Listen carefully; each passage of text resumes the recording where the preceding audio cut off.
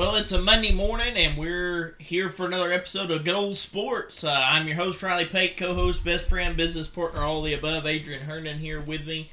And we're so glad that you've chosen to join us. Normally we're live, of course, wherever you can watch us, but having some technical difficulties this morning. And we'll get that uploaded to Facebook on, as far as the audio is concerned, be back live tomorrow with the show as well. Right. Yep, man. Some technical difficulties. Moving kind of slow this morning, but we've had an interesting weekend of football, man. Just a packed weekend. Yes. It's been full of football. You had about 3 or 4 games on Saturday. Then you turn around, you had 4 games yesterday. And they were all close. There were some shockers. I think the only blowout that we had was between San Francisco and who did they play? It slips my mind now. The Seahawks. The Seahawks, yeah. Got to get on a roll, man. I know yeah, it's man. Monday. But you know, because I forgot about the Seahawks being there, man. They were a low seed.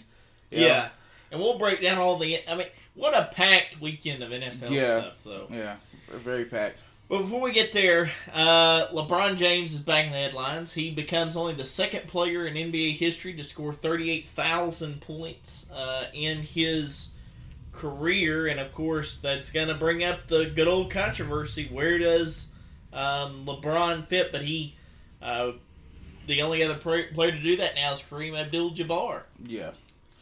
I think LeBron, I hate it. I'm going to let you know right now. I could care less about how many points. I mean, I know for him that's big. It's big for his career and everything. But as someone who watches the Lakers, that's the last thing that the team could be concerned about.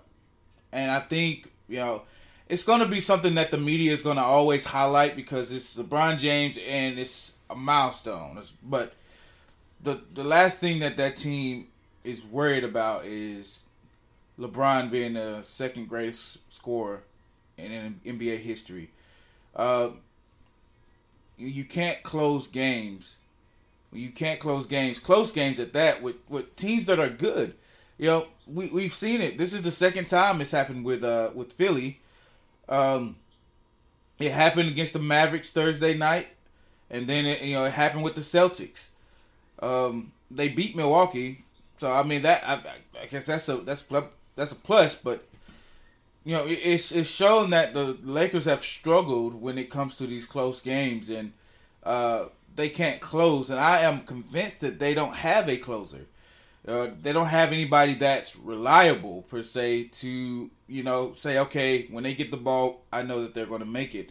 And I know people are going to say, LeBron's the guy. LeBron's the guy. No, LeBron proved against Dallas he's not the guy. LeBron didn't take over last night either. It's not just that, but it's been consistent since he's been there. And I said the sad thing about it is that the Lakers, they have proven and shown that, hey, we can hang in there with these kind of teams. We can hang in there with the top teams. But you can't finish, and it kills for momentum. It kills for your berth in the playoffs. It kills for everything pertaining to the season, especially at this time because this is the second half of the season. It's crunch time. Now you're really battling to get a playoff spot and to conceal a playoff spot, and you're losing close games. Somebody just finished a game. I mean, right now, the free agency market is open. I don't think anybody's out there that's a finisher. No, there's not. And even on the trade block, of course, we're going to get more movement in the next couple of weeks as teams kind of look at themselves. But there's not anybody out there right now that you look at and go, that's our guy. That's going to be a finisher. But then there was an interesting report as to how the Lakers are going to approach the trade deadline. This is per ESPN's Dave McMahon. He said if the right deal emerges, so the headline is that the Lakers are looking at the finality of LeBron James' career when assessing trades. He says if the right deal emerges that will make them, in their eyes, a better team over the next 3 years, that's their priority. They want the team to get to the best level it can while LeBron James is still on the roster. But if that means not making that deal in February and playing out the rest of the season with the group they have, and knowing that they feel like there's going to be a better deal in July in the offseason, they'll do that because they are looking at the finality of LeBron as a whole. So, and I've been saying you can't do that because that shows you where their focus is going to be. It's not going to be about what's best for the Lakers. It's best what's best for LeBron and what's in keeping LeBron, and that's. But I guess that answers our question that everybody's been asking. Do they keep LeBron? And apparently they're going to. Seems to be the plan. That's fine, but don't make him No, I can't even say it's fine. My spirit wouldn't even agree with that. It's horrible. The Lakers won't be a top organization. If you keep on the same path, you won't be a top organization in the next 3 years like you're thinking, because it's the same thing. It's been consistent. We thought it was Frank Vogel, but now we see it's not Frank Vogel. I knew it wasn't Frank. Frank Vogel got the short end of the stick. He got hired to kind of calm things down, during the bubble year and all of that. He did his job, won a championship, and then immediately following that becomes the scapegoat for LeBron's problems. As is every coach, or as has every coach that ever coached LeBron James, outside of Eric Spoelstra. Yeah. You think about that. Eric Spoelstra is the only guy to coach LeBron and live. Everybody else has been fired. Yep. Everybody. What does that say? Who's the common denominator? It's not these teams. It's not these coaches. The common denominator is LeBron James. This is why I say nobody talks about this, or these are the things that ESPN and NBA Live and all these guys, they don't talk about this. They don't say stuff like this because it's almost as if everybody fears LeBron. Well, you get some of the... I get that you respect him. That's fine. But you have to be truthful. You have to look... It's like I said, the common denominator. You have to look at it. The reason why this happens isn't because they don't have good teams. But you have somebody that's working from the inside. And you can't have that. And if Rob Pelinka... I knew Rob was going to do this because Rob is first an agent. He's looking at the big bucks of it. He's not looking at the matter of the whole team. This is why it's a mistake putting him in this position, because he's not looking at the matter of the whole team. He's looking at what's going to get them money, what's going to get them ratings, what's going to get them the seats full. And right now, Lakers fans, and who else is focused on that? LeBron James. Yeah. And right now, Lakers fans are tired of it. You can't do that because, like I say before, Lakers fans are spoiled. Well, they like to win. Yeah, like to win. And when you F around and then find out, that can only happen so long with these fans. Sooner or later, they're going to start booing you at home. Yeah. They're going to, it's not, you love the team, but you respect the team, but you want to see all this stuff. If you're going to so quote unquote fire out this Lake Show, then put on a Lake Show then if you're going to do that, but win. Win. Well, the roster as it's constructed is not a winner. And if you're going to continue to try and build around LeBron James, you're not going to be able to construct a winner. That's not a winning formula. That's not a formula that puts your franchise on a successful path. Because if that's your focus, then you can forget all your draft picks. You can forget, any young guys that you're trying to develop. You're going to have to trade them away because LeBron's not going to want them around. Then you're going to have serious conversations. Who on that roster now still wants to play with LeBron? We talked extensively last week about the fact that there are people within his inner circle that say, listen, Pat Bev's already tired. He wants out. How long does Russell Westbrook want to keep playing second fiddle to everybody and not really having a set spot on the team? What about, AD? Does he look at this and go, what am I doing? This is wasting the best years of my career. That's another thing is AD just needs to stay healthy. That's what he needs to worry about. AD doesn't need to be looking at nobody else if he can't stay healthy. Because this has been a consistent thing with him. As he gets going, and then boom, he's out for a month or two. AD needs to focus on being healthy other than saying or looking around and saying, I really want to be here. Man, forget all that. Stay healthy because your team as of right now. But he has a right to say, do I really want to stay here? I get that, but that's not the main concern. His main concern is staying healthy because he can look around all he wants and say, okay, do I want to be here? Do I want to be here? This is why. And then you go somewhere else and it's the same thing. Your main focus should be staying healthy enough for where you're at to complete a full season.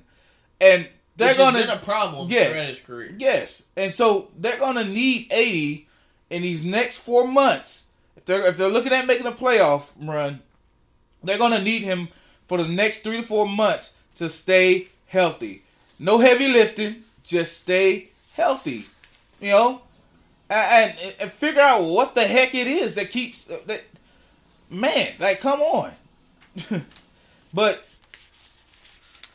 part of AD's problem is just his size. I mean, he has trouble, maintaining his leg area. And, he's not clumsy. It's just I said this before. Is he plays and he plays kind of reckless. It's not necessarily. It's like the slightest thing. It's like his legs are made of glass. Well, some of the hardest bones. Some of the things that make him the best, some of the hardest things to stop about him also hurt him. In certain aspects as far as keeping him healthy. But I thought that was interesting that this is apparently the approach that the Lakers are going to take. Not only to this trade deadline, but that tells you where they're headed looking at free agents. I want to combat something real quick. You said it isn't a winning roster. I would have to disagree with you there because if you look at the Brooklyn Nets, if you look at the 76ers, if you look at Milwaukee, other than the Celtics, and other than maybe the Pelicans, the Nuggets, you can say that the Lakers is, other than other teams on the West, but you can't say that the Lakers do have a winning roster because you just named all 4 or 5 teams that are better. Okay, they have no chance. They have no business. But what I'm saying is, hold on, let me finish. What I'm saying is, you look at those rosters, they don't have superstars. How many superstars they have on their team? Well, I'm saying is, it's not about the superstars. I'm saying the reason I consider the Lakers not a winning roster is because of LeBron. I think if you take LeBron out, I think that is a winning roster. Okay. I'm saying as it's current with the rotations as they currently are, you're not going to be able to win games. Not consistently. But it is a winning team. I mean, they don't have anything different than... Well, they've got LeBron, which keeps them from being a winning team. Because he thinks he can take over a game when he can't. Like, at some point, you've got to construct a roster that can win games like what you lost last night. Well, you got to clarify that. Because at that point, when you say that, you're looking at the overall general view of it. And so, if it's just LeBron James, then it's just LeBron James. Well, no, it's the roster as a whole, though, because you construct your roster. And when I talk about the roster, I'm not just talking about the people on it. When I use the word not a winning roster, I'm talking about the rotations that are included because of your current setup. Your current rotations, and this really showed the other night against Dallas, your current rotations are not winning rotations because you're always trying to figure out how to plug this guy in or that, and make sure that, Westbrook gets his time, and then you got to figure out, okay, well, if he's on the court at the same time as LeBron, how does that kind of work? Yeah. So that roster as a whole. Now, if you take LeBron out, you've got some of the same guys, but you're looking at different rotations. Yeah. And then you still need to add. Now, here's where I think the roster as a whole is lacking, whether LeBron's there or not. Nobody else is really a closer. AD can be when he's healthy, but again, we go back to when he's healthy. Yeah. Westbrook tries to be, but he falls short at different periods of time because his shot goes cold. So you've got to find somebody who, in crunch time, just like last night, now, Westbrook may or may not have been fouled. I'll give him that. But, granted, you've got to have somebody that can take that basketball and go, I'm going to the hoop, I dare you to stop me. Like, yeah. I'm going to go win this game. But LeBron tries that and he can't. No. And that's the thing is that it's kind of grown old. Is because everybody wants to hop on LeBron's bandwagon. As long as LeBron James, he's the GOAT. The thing is, LeBron, he has respect around the league, of course, because for who he is. But at the same time, you know, if you're a sane person, you know that this guy with the ball in his hands isn't necessarily a threat anymore. You know, you're not going to double team him. You're not going to rush him. You're not going to do anything like that. Because, and it's shown in his career, the back end of his career is that he's digressed in that area more than progressed. So the thing about it is, yeah, you do have LeBron. LeBron is a big piece on that team. But I look at it as if you do move that piece, then, as I've said it before, you see what you really have and how you need to construct and how you need to work it. Right now, these guys don't have room for growth. I don't know what to even compare it to, but they don't have room for growth because they're not seeing or being able to see, okay, how do I mesh with this player on the court with me? You know, how can we get this going? How can we do this? And then also with LeBron, and that's why I say LeBron plays different positions. He's all over the court. But you have to be able to move something to see, okay, what do I really have? Because right now, LeBron is that big shadow that's just kind of hiding everybody else. You know? And it's sad to say that, you know, it's a team playing under one man's shadow. True. You don't... That makes no sense. That doesn't sound right. It doesn't even feel right. But that's what it is. It's a whole team, whole organization under one man's shadow. That's not good. Well, no, but we saw this coming when he hadn't been there very long, and the Magic says, okay, see ya. I mean, you think about what LeBron has done just in the, 4 seasons that he's been there in LA? You think about what he's done in just the 4 seasons. He's caused Magic Johnson, arguably the, one or two greatest Laker of all time, depending on where you put him with Kobe. He's caused him to walk away from the organization. He's allowed Rob Pelinka come on in, who was an agent, who does nothing but agent-type moves. Okay? He has said multiple times, I don't want Phil Jackson to be my coach. Don't listen to him, in the coaching search input. He has gotten a coach fired shortly after a championship where most coaches get a longer leash. No, I don't want him. He traded away Lonzo Ball. He traded away every young guy that was ever on the roster coming into this situation. He continues to dominate the headlines with his comments about, I want to play with my son. I want to be here. I want this. I want that. He opens up this year with, well, it's not like we have a lot of shooters on the roster. Well, you constructed the roster, so congratulations, LeBron. And then, you just look at the totality of his body of work, and honestly, it shouldn't shock us for the Lakers to make this comment. Like, for the Lakers to be having conversations about, we're going to build a team around LeBron, as, asinine as that may seem to us, and as ludicrous of an idea as it may be, it shouldn't shock us at this point. Like nothing with LeBron James. And I go back to the opening question for this segment was, after becoming only the second player in history to score 38,000 points behind Kareem Abdul-Jabbar, where does he truly rank? I think this part of the conversation affects where we put him, on that list. Yeah. LeBron still isn't top 10. That's why I say people want to you bring up stats. Well, he did this and he did that, and who else? I ain't talking about that. I'm not. When it comes to rating players, I'm looking at overall dominance. I'm not looking at just how many points they can put up, but I'm looking at overall dominance and the substantial rate of it.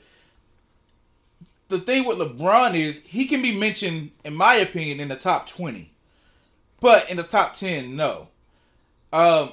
Because if you look at he can't even be mentioned in the top 5, in my opinion. You look at these other players, and you look at who they had. They didn't have superstars on their team.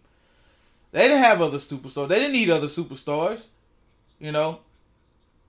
But they made it work, and they made it look great. They made it great. LeBron needs superstars in order to make it look great or look good. That's what he wants. That's what it's always been. And you're not gonna get that kind of recognition when you're always, well, I want this player. I want. Listen, man, you're the player. That's what they pay you for. You want to be a GM, retire, and go be a GM or agent or whatever you want to do. You a billionaire, man. Go do what you gonna do, but don't run an organization down being a player and you're not in the front office. And with LeBron James is the fact that he has this. It's so bad that he has this kind of control and impact over an organization. Right now, the Lakers are like, it's almost love struck with this guy. It's bad. It's a bad situation. But my question to the Lakers, what has he done for you? Like, you didn't win that championship just because of LeBron James. Exactly. And he's brought you, one championship in 4 years? And, I mean, the last 2 years, you barely made the playoffs. We're not talking about, a guy who has just dominated the NBA. Yeah, since he's been in the we're not even talking, really and truly, we're not even talking about a guy who is truly in the top 3 or 4, in the NBA as it currently stands. Right. Now, he gets all the attention because it's LeBron James. But I guess that's my bigger overall question, and I think that's why, the Lakers do such a good job of staying in the headlines. I mean, we talk about them almost every day on the show just because of different things that happen, every day, it seems like, with the Lakers.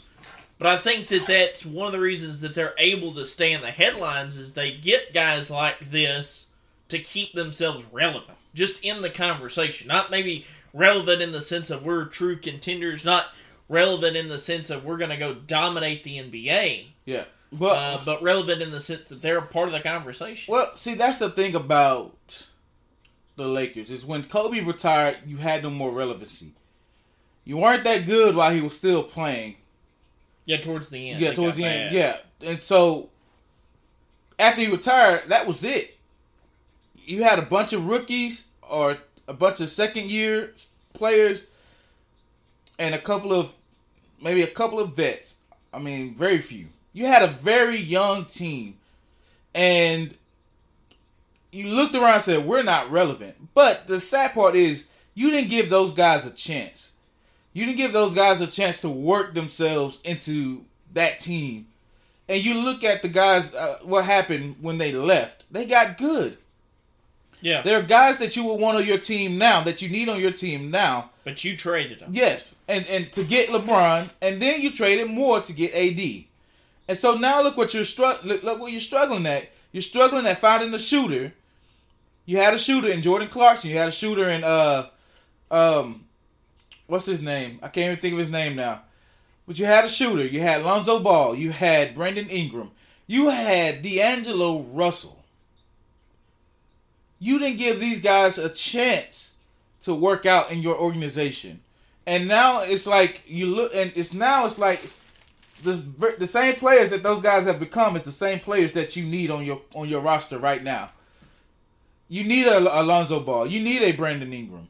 You need a Julius Randle. You need these guys. You need a D'Angelo Russell.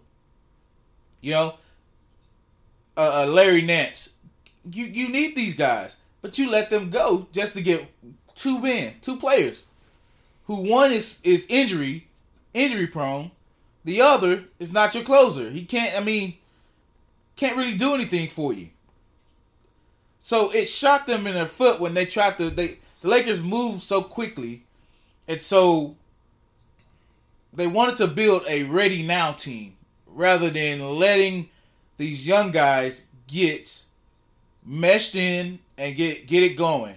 You know, they wanted a ready now microwave team, and that's what they got right now. You wanted to microwave it, now you have to deal with it. It's halfway done. You have a halfway done team, and so until you reconstruct, rethink, it's going to continue to be halfway done. But it doesn't seem like that reconstruction is going to happen anytime soon. No, it's not. But this is what they wanted. This is what Rob Pelinka wants. He wanted a ready now, let's go, ready, start, go team, and this is what he got. So he's going to have to deal with it, you know, because LeBron is only getting older. He's not getting younger. Well, he's not getting any better. I mean, you watch LeBron James, and, I mean, of course, he scored last night, and he broke the record. But you don't watch him and go, that's still a dominating presence. And you talk about not even double-teaming. The other night against Dallas, he's 1-on-1 all night. Yeah, nobody's double-teaming LeBron anymore. Nobody looks at him and goes, okay, we have to, double-team this guy or else. You even compare him to Luka Doncic. That night that he couldn't take Luka 1-on-1. He had to have help on the back end. It's just a different LeBron James, and it just you get this sense that the Lakers just don't want to admit it. Yeah. That they're not ready to say, we need to move on. Yeah. And we need to bring in somebody else.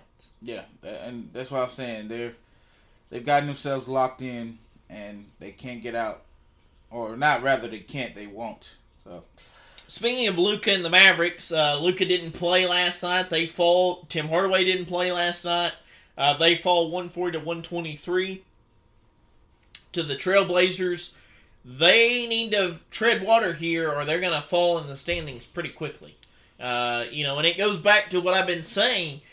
At some point, you've got to make a move to solidify not only yourself with Luka and Tim Hardaway Jr. on the court and being able to add somebody to kind of help carry the load, but you're going to have to add a piece that keeps you sustainable should one of those two not be on the court. And then, you have the absolute disaster last night where neither one of them played. And that got ugly pretty quick and in a hurry. They fall 2 nights in a row to the Portland Trailblazers, of all people. But, if you're Dallas, you've got to do something. Yeah. You can't stay, middle of the pack, because middle of the pack's not going to cut it. Middle of the pack's not going to get you a championship. Middle of the pack's probably not getting you to the conference finals. I mean, it's just not going to happen. You've got to construct a rotation that can score points and not, put Luka or Hardaway Jr. or anybody else in a situation where they feel like I'm the only guy. There's nobody out here except for me. You've got to do something. And if you're Mark Cuban, how long are you going to go without sustained playoff success? You spend all this money. You're worth all this money. Money's not the problem. You bring in, Jason Kidd to be your head coach. And everybody kind of got excited about that because you're bringing him back into the fold and all of those things. But so far, what do you have to show for it? What do you have to show for the fact that you have one of the top 5 players in the NBA on your roster? At the end of the day, what do you have to show for it? And how long are you willing, and I've said this before and I will continue to say it until a move is made, how long are you willing to waste the best years of Luka's career? Are you just going to do that? And if you're Luka, at some point you've got to go and say, listen, I need help. If I'm going to stay here, if this is going to be a deal, I need help. You can't just trade away pieces and then not replace them. I've got to have guys brought in that can help me. And if you're Dallas, why not build around Luka? that there seems to be this hesitancy, but you watch him play, he's a dominating force. He is, for all we say about LeBron not being that guy, Luka is that guy. Mm-hmm. And so, why not build around that?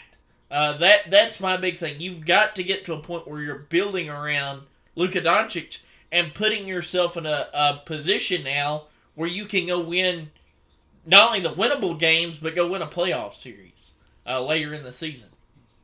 Yep. See, that's what I'm talking about, is all these teams really, in all reality, no one has a complete team other than the Celtics. Celtics are the only complete team in the NBA right now. Brooklyn does when Kevin Durant's on the court. But then again, that's you just don't want to give him credit. No, I don't. No, it's not that. It's just one or two, maybe three guys. It's not a complete team. You don't. That's what I'm saying. It's not a complete team. When somebody else is out and you can't win, that's not a complete team. That is not.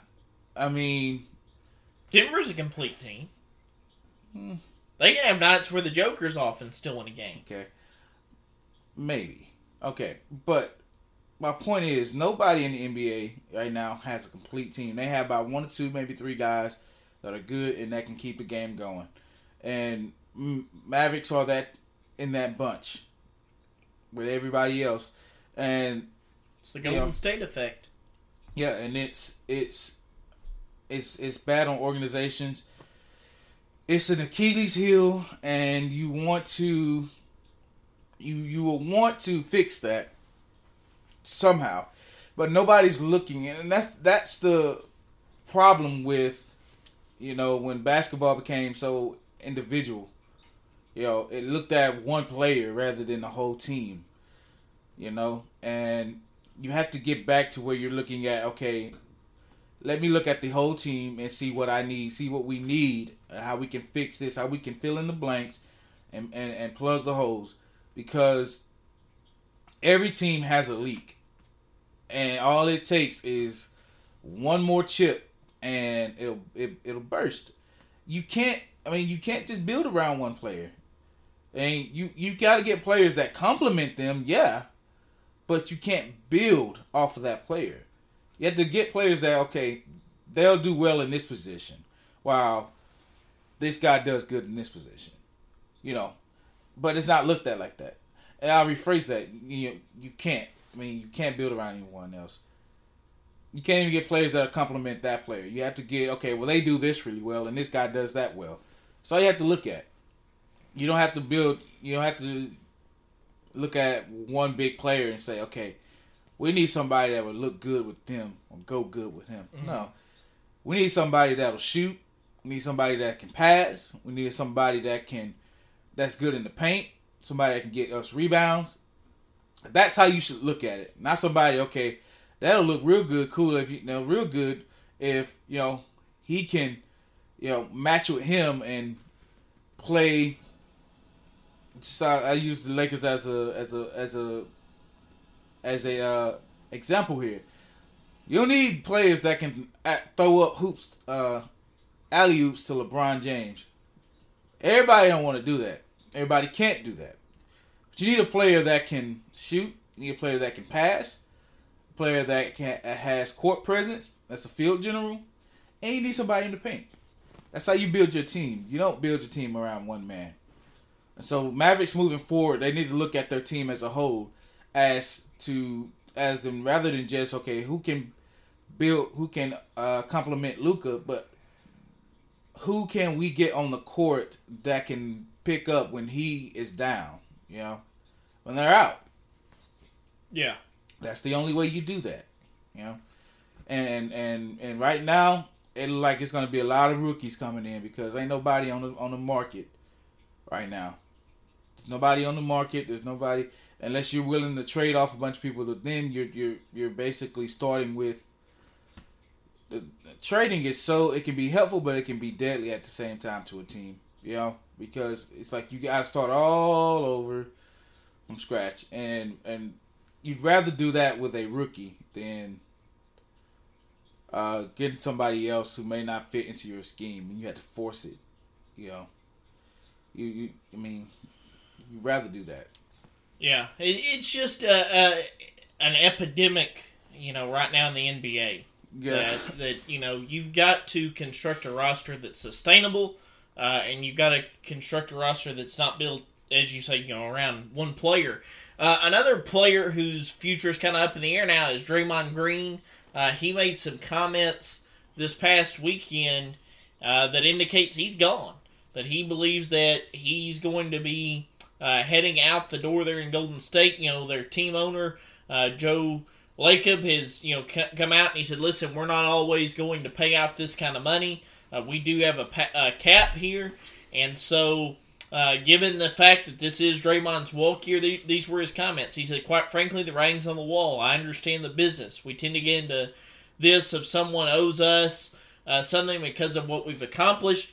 You'd be an idiot to walk around feeling that way. I feel like you're just setting yourself up for failure. You're setting yourself up for heartbreak. You're setting yourself up for disappointment as opposed to saying, no, let me learn this business. If you don't get to know the business, then you can be blindsided and be like, oh man, everything I've done, I thought I'd be there forever, Green continued.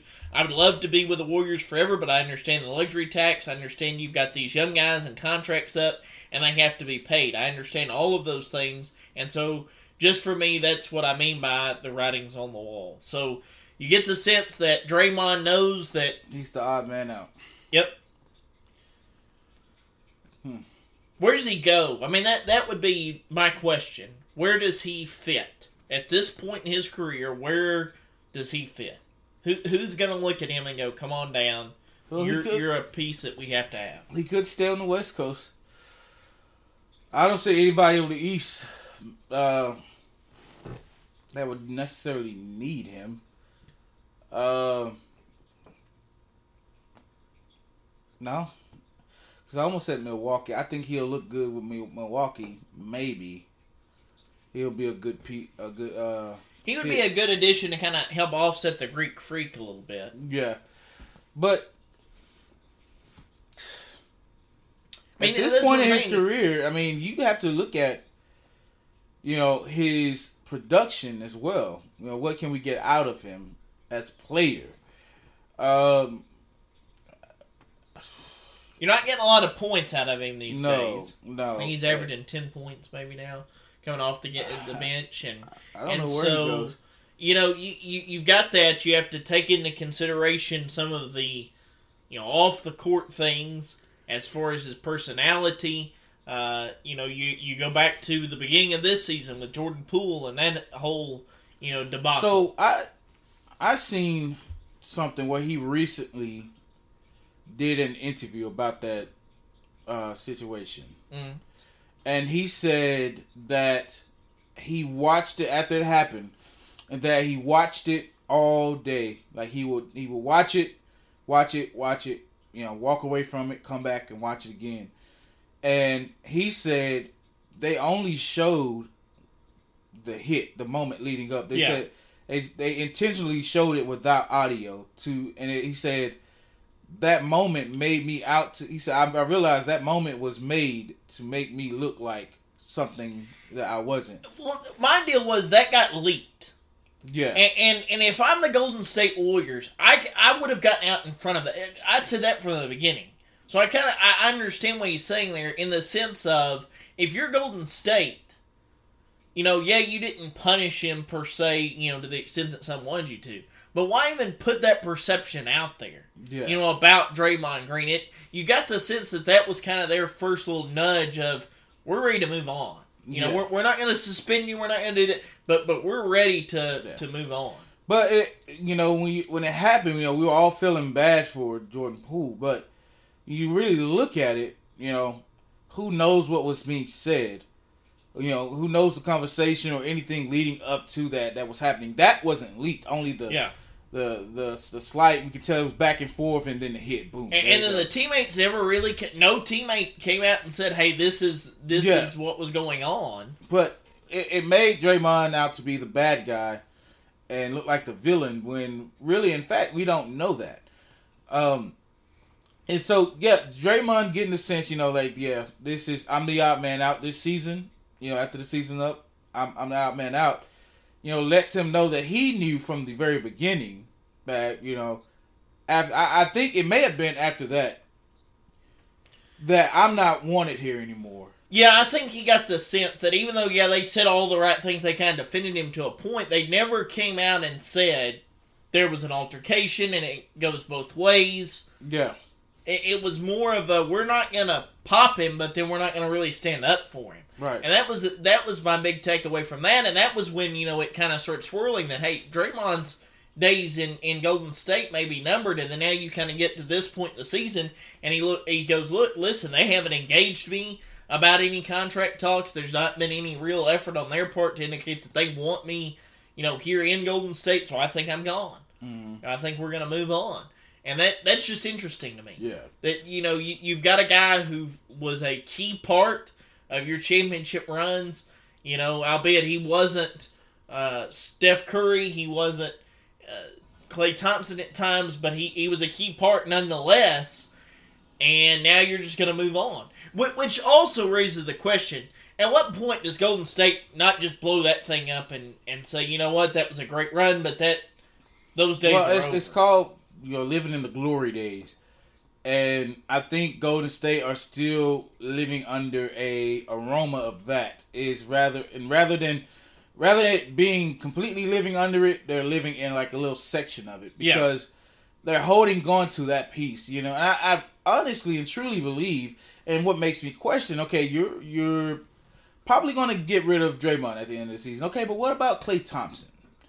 There's been no talk about that. Yeah, he's not who he once was. Yeah. So what about Klay Thompson? So it gives me the sense that they're holding on to those glory days. If we get rid of everybody that was on that team, we can't rebuild. We can't start. It's going to be a long road. Listen, that's okay. It's okay to change your identity for the better, but if you try to hold on to what you had, then it's just going to hurt your franchise in the long run.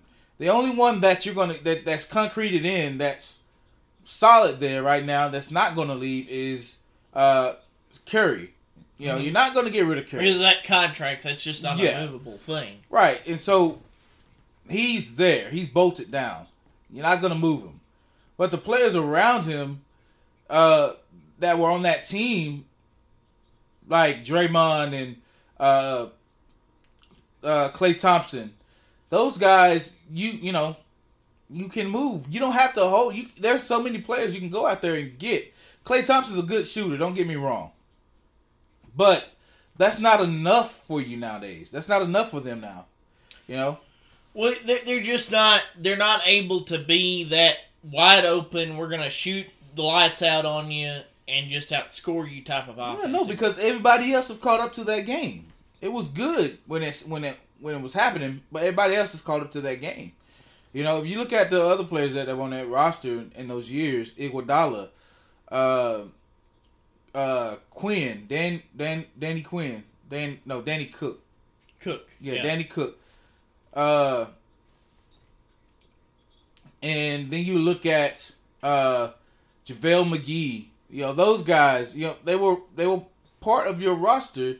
They moved on. They're somewhere else. They're playing, but you're holding on to these last two players, and I think you're getting rid of Draymond. It's kind of saying, okay, we're taking a step away from that, but it's not for the right reasons.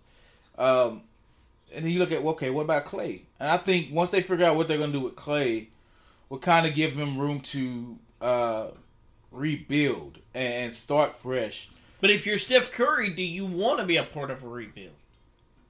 That's the other thing. I mean, or does Steph look around and go, okay. And I think it's going to be all right for Steph because Steph is going to be Steph. Steph is going to always shoot. He's not, he's going to be that guy regardless. It's not going to change his game. No, but I think it just comes down to, does he want to play out, 2 or 3 years without being a true contender? It's fine. You're going to have to suffer before you get back to that point that you were at, And look at it like this. Kobe Bryant after Shaq left. The Lakers struggled, And then around 2007, they started to get their game back.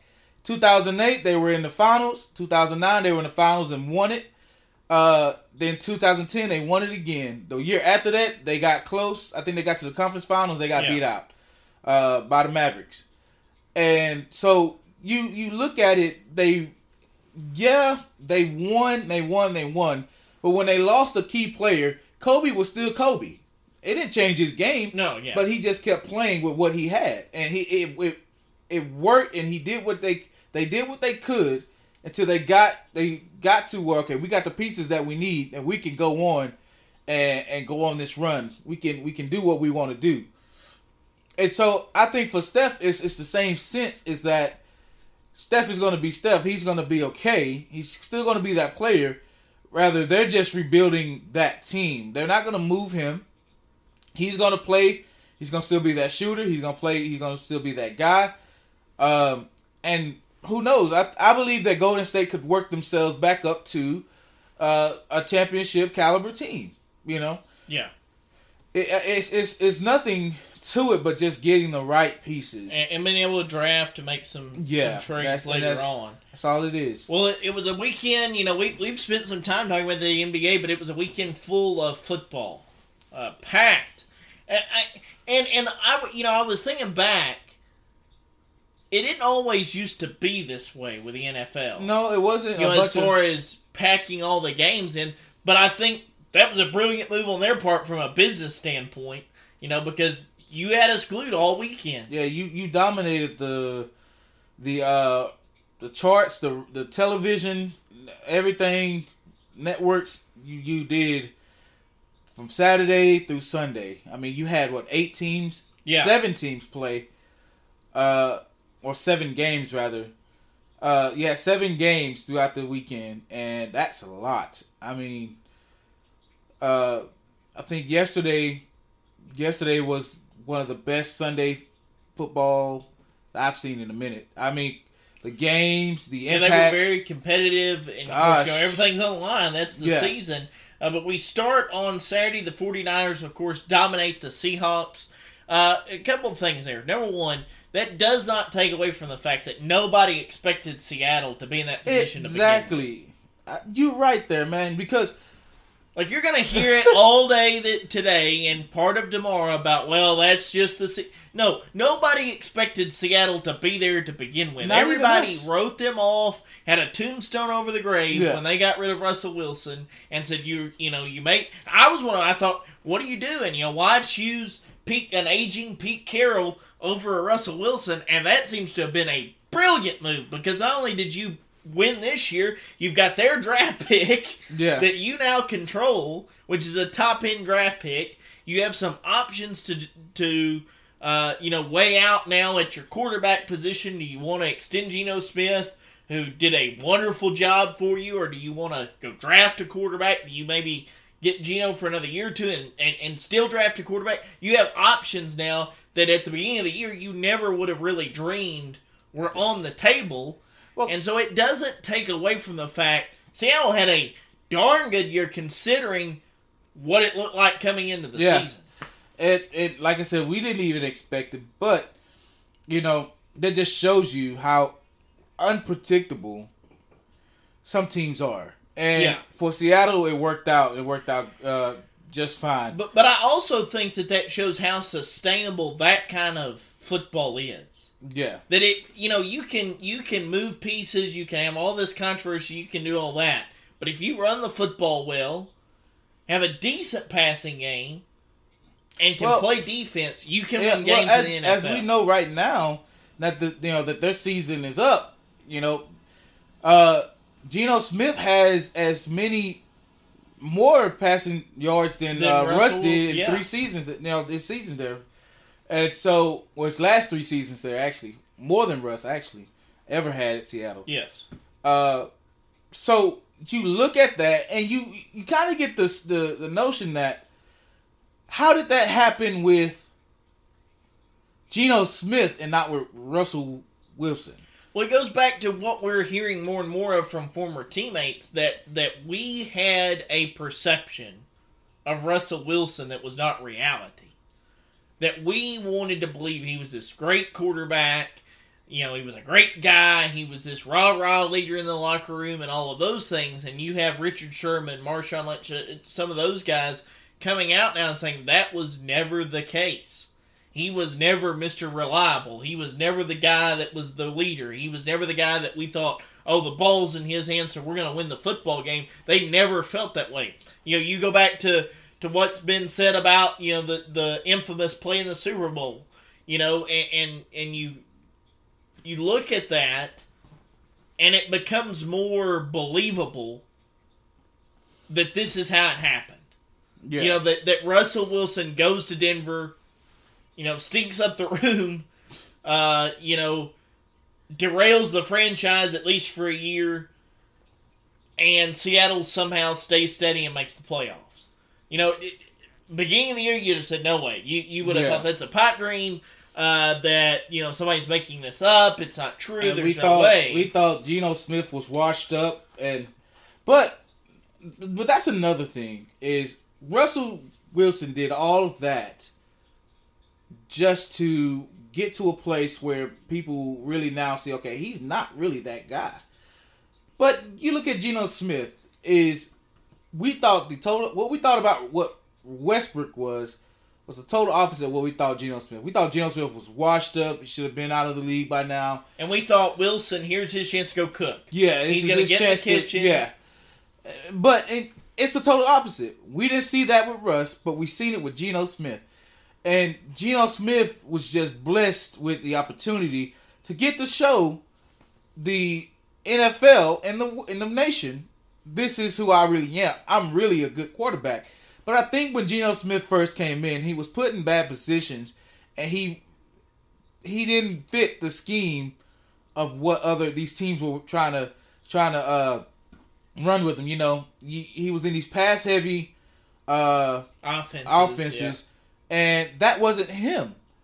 And so he gets to Seattle, and it's Pete Carroll obviously sees something in him and has staked his confidence in him, and we see how that turned out. Now, yeah, they got beat in the first round, but just like I said, at the beginning of the season, nobody expected Seattle to even get to the point where they were in a playoff. We didn't expect them to be winning. Right. We thought they would have had a season like the Broncos had. Mm-hmm. And the Broncos would be in the playoffs. But it was totally everybody had that prediction. Yeah, it was the total opposite. And so, with this draft pick as well, you do have, you could weigh your options at quarterback, whether or not you want to stick with Geno Smith or you want to move forward. But then you have other options as well.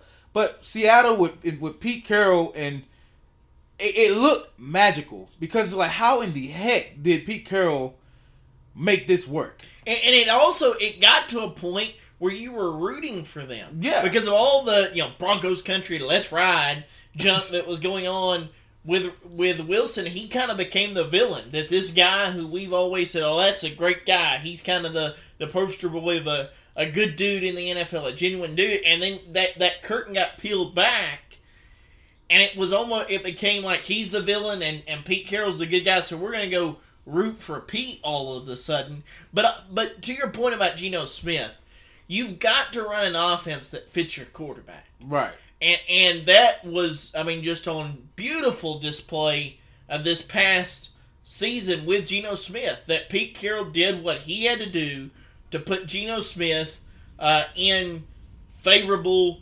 scenarios where he doesn't have to go win the game, just be a game manager, don't go lose it, and we're going to put you in a position to be successful, where you go back to his time in New York and some other places, and it was more, you got to go win a game. Well, he's not that guy. He's not that kind of a quarterback, but he is a great game manager. That brings up, I still say that maybe you keep Geno Smith, but if you want to move on from him and possibly draft a quarterback but have a veteran come in, maybe you look at a guy like Jimmy Garoppolo. Maybe you look at a Derek Carr. Somebody like that can come in and still win ball games, but also allow you to develop somebody else. I think that this season opened up options that nobody thought would be on the table at this point.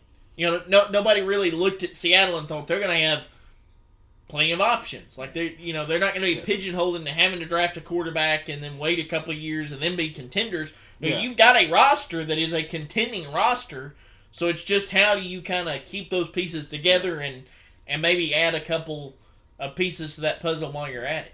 I say with Seattle, they kind of work DK Metcalf in some different areas. He's obviously their big wideout, and so you're looking at they're going to stretch the field with him. Yeah.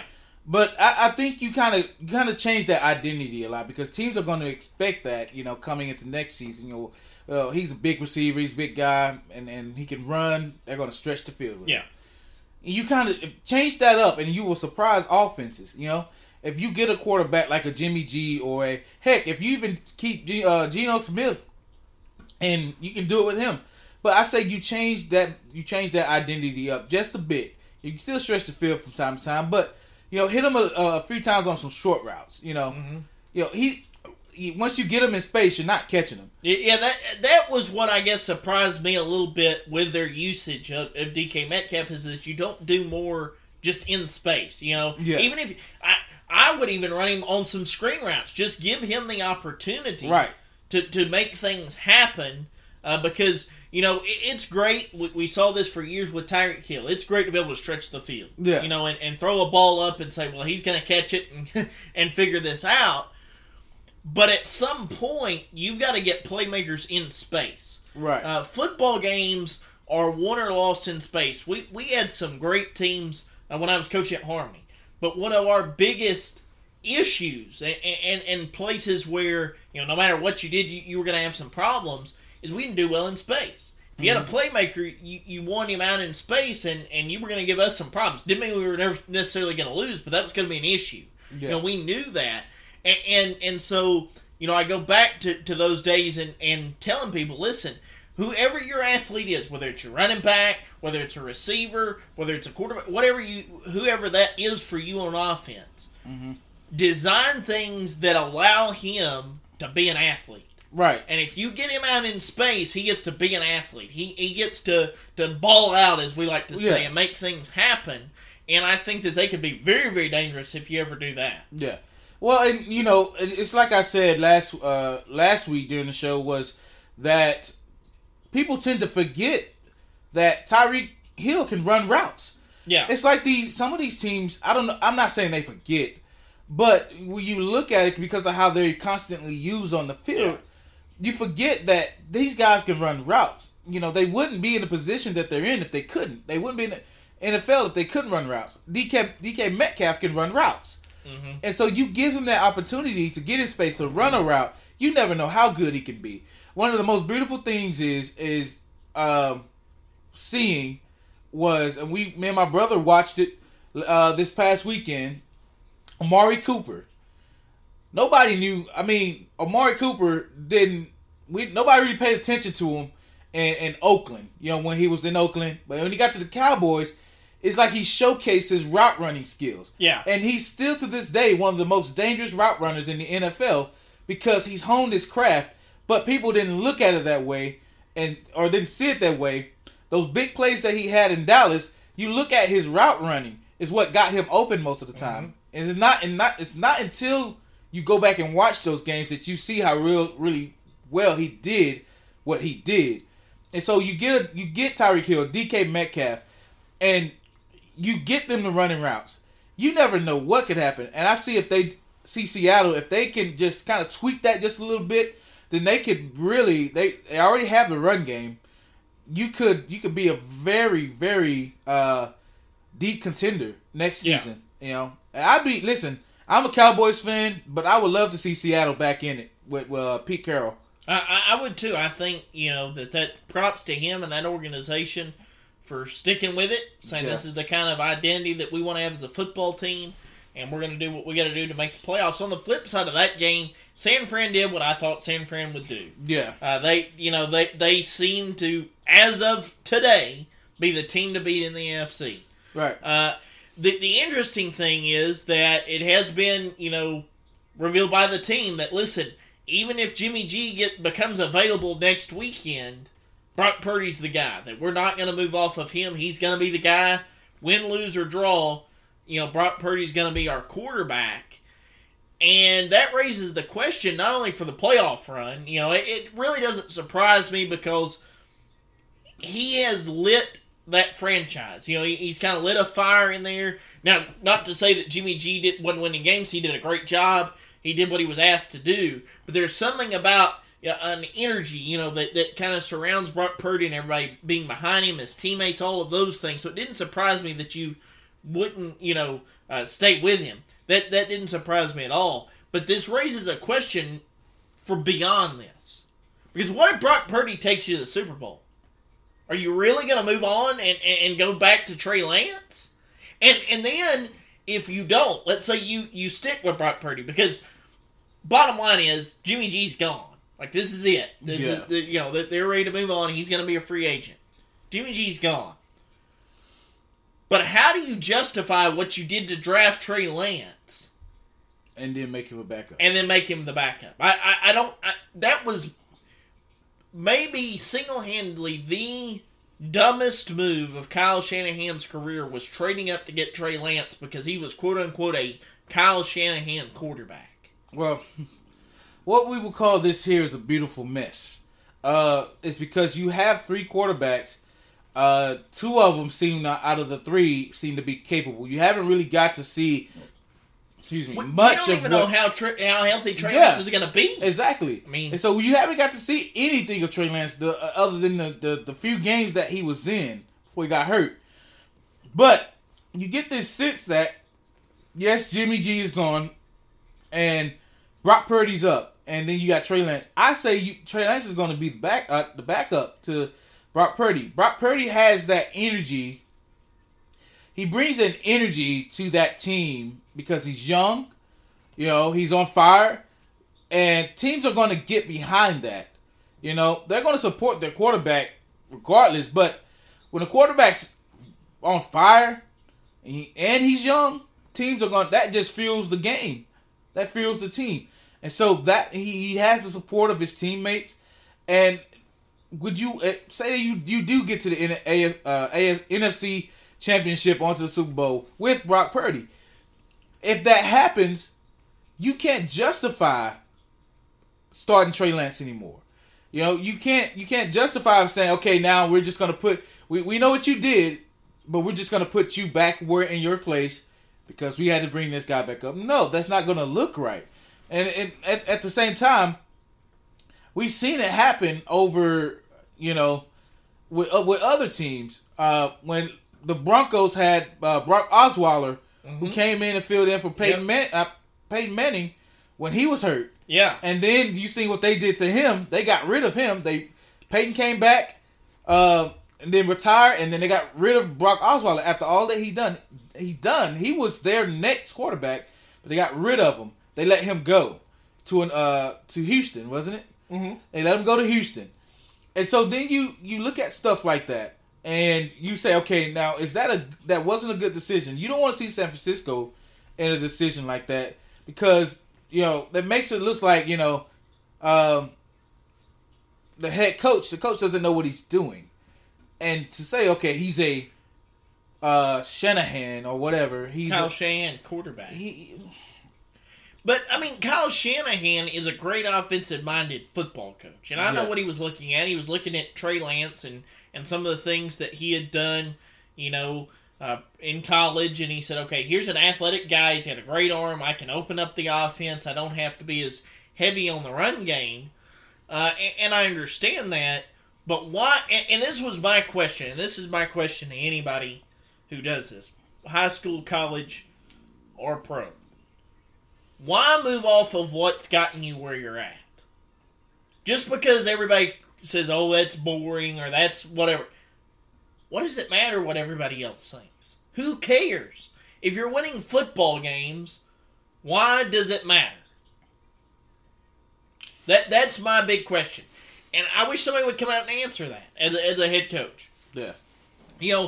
Why does it matter how you win games as long as you're winning games? And with San Francisco, why move off of something that's gotten you in positions to win Super Bowls for the past 4, 5, 6 years. Why would you ever get away from that? I don't know. I couldn't give you a straight answer as to maybe what it might be. Well, I think it's just that we live in an age of social media and all of that where everybody's looking for that wide open, the next highlight. I got to be that guy, or I've got to be that wide open offense. We got to be exciting. We've got to do this, and who cares if you're winning football games? Why does it matter? And that's why from the beginning I didn't understand you traded up, to get that pick, and then you make that pick, and I'm looking on, okay, we'll see. You better hope that he is who you think he is. And so far, he's not been that guy. He's not played for you. He's not started for you. And then he starts, 3 games, they go 1-3, and then he gets hurt. And then, come on, Jimmy G, we're sorry. We didn't mean that. Yeah. And he wins you all games. And then, and it goes back to what I've said. That style of offense, it doesn't matter who the quarterback is. Yeah. As long as they're not losing the game, it doesn't matter. But it kind of seems like, and I know this won't happen, but it kind of seems like you dump Trey Lance to keep Jimmy G and Purdy. It's like, well, but you really can't sell that one. But even That's if you put Trey Lance on the market, okay, Trey Lance still has that rookie contract. Yeah. Even if you put Trey Lance on the market, okay, you keep Brock Purdy. Jimmy G's gone because you've disrespected him enough. Like, he's going to take his services elsewhere. But let's say you keep Purdy. You bring in some other veteran, to back him up just in case. You let Jimmy G walk and you decide, okay, we're going to trade Trey Lance. Who's trading for him? Like, what NFL team looks at Trey Lance and goes, we got to have that guy. Like, if we get that guy, we can make him something. Because... And this is the thing. When we start labeling these coaches as... for instance, a few years ago, Tim Tebow... this was prior to his retirement going into baseball, right? He signed with New England. For all of 2 weeks or whatever. In training camp. And the sense was, because of the way that we view Bill Belichick, right? And his football mind, that if anybody can use Tim Tebow and figure out how to win with him, it's him. It's going to be Bill Belichick. We did the same thing last year with Cam. If anybody can kind of construct something that makes him successful, it's Bill Belichick. We do this with these coaches. Andy Reid. If anybody can make something out of nothing on offense with a player, it's going to be Andy Reid or it's going to be Kyle Shanahan. And so when we start labeling these coaches in that way, and then it doesn't work out, we say, okay, well, then they're done. And you get the sense that that's how some teams are going to view Trey Lance. That if he's a quote-unquote Kyle Shanahan quarterback, whatever that means, because my other deal with that was Kyle Shanahan never really said what a Kyle Shanahan quarterback is. But if he really is a Kyle Shanahan quarterback, and Kyle Shanahan, of all people, couldn't figure out how to win football games with him, then who out there is going to say, we can win games with that guy? Like, you get the sense that because he was labeled that way. Same thing with Zach Wilson. There's every indication in the world says that, the Jets are going to move on. You've got their owner coming out and saying, I'm willing to pay for a veteran quarterback because that seems to be the missing piece. It's the same thing with Zach Wilson. Who looks at those quarterbacks right now and goes, if we bring him in, we can win. Like, we can fix that. And especially with, again, Trey Lance, because he sat under a guy who is known as a offensive-minded head coach. So who else in the NFL is going to go, but I'm better than, I can top that. I can develop him as a quarterback. Yeah. I just think that, this run that Purdy has gone on not only affects right now, but you just look at the overall picture and not only how that affects San Francisco, but how does that affect the rest of the league? Because now, Jimmy G may be on the market, Trey Lance. Presumably, you would think that there is that chance that he gets put on the market. How does the rest of the NFL view those two quarterbacks? Who's willing to bring them in? You kind of get a sense of what the market would be for Jimmy G. Yep. That, Seattle would be in on him. Maybe the Colts, teams like that. There's been rumblings that the Raiders, which I'm going to talk about them in a little bit, would be in. So you got some teams out there that it would presumably be interested. But it's just interesting to me that Trey Lance could be the odd guy out as well. That there may not be a seat at the quarterback table for him. And you did all of this. You mortgaged your future to an extent to draft Trey Lance. And it goes back to what I said about these quarterbacks. They better be good. Yeah. Like if you're going to lose to get them or you're going to trade up to get them, they better be who you think they are. Because you're putting a lot at risk to draft a quarterback these days in the NFL.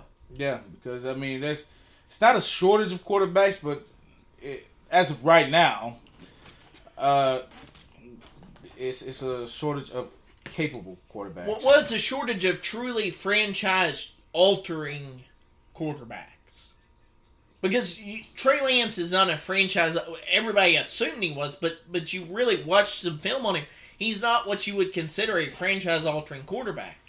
Now, Bryce Young presumably is. Hendon Hooker, you would think with that athleticism, presumably would be. But, there's not a lot of franchise-altering guys. So that's why these front offices, these head coaches, these GMs have got to get to a point where, is he really worth mortgaging the future of the franchise just to get him? Or do we look at that second tier of quarterbacks and just build around them? And just have a solid team on both sides of the football. And so I think Trey Lance kind of taught everybody a lesson that you better hope. Zach Wilson the same way with the Jets. You better hope that they are who you think they are, or else you're in trouble. Moving on, the game right after that, the Jags, of course, stunning the Chargers. Yep, I told you that was going to happen.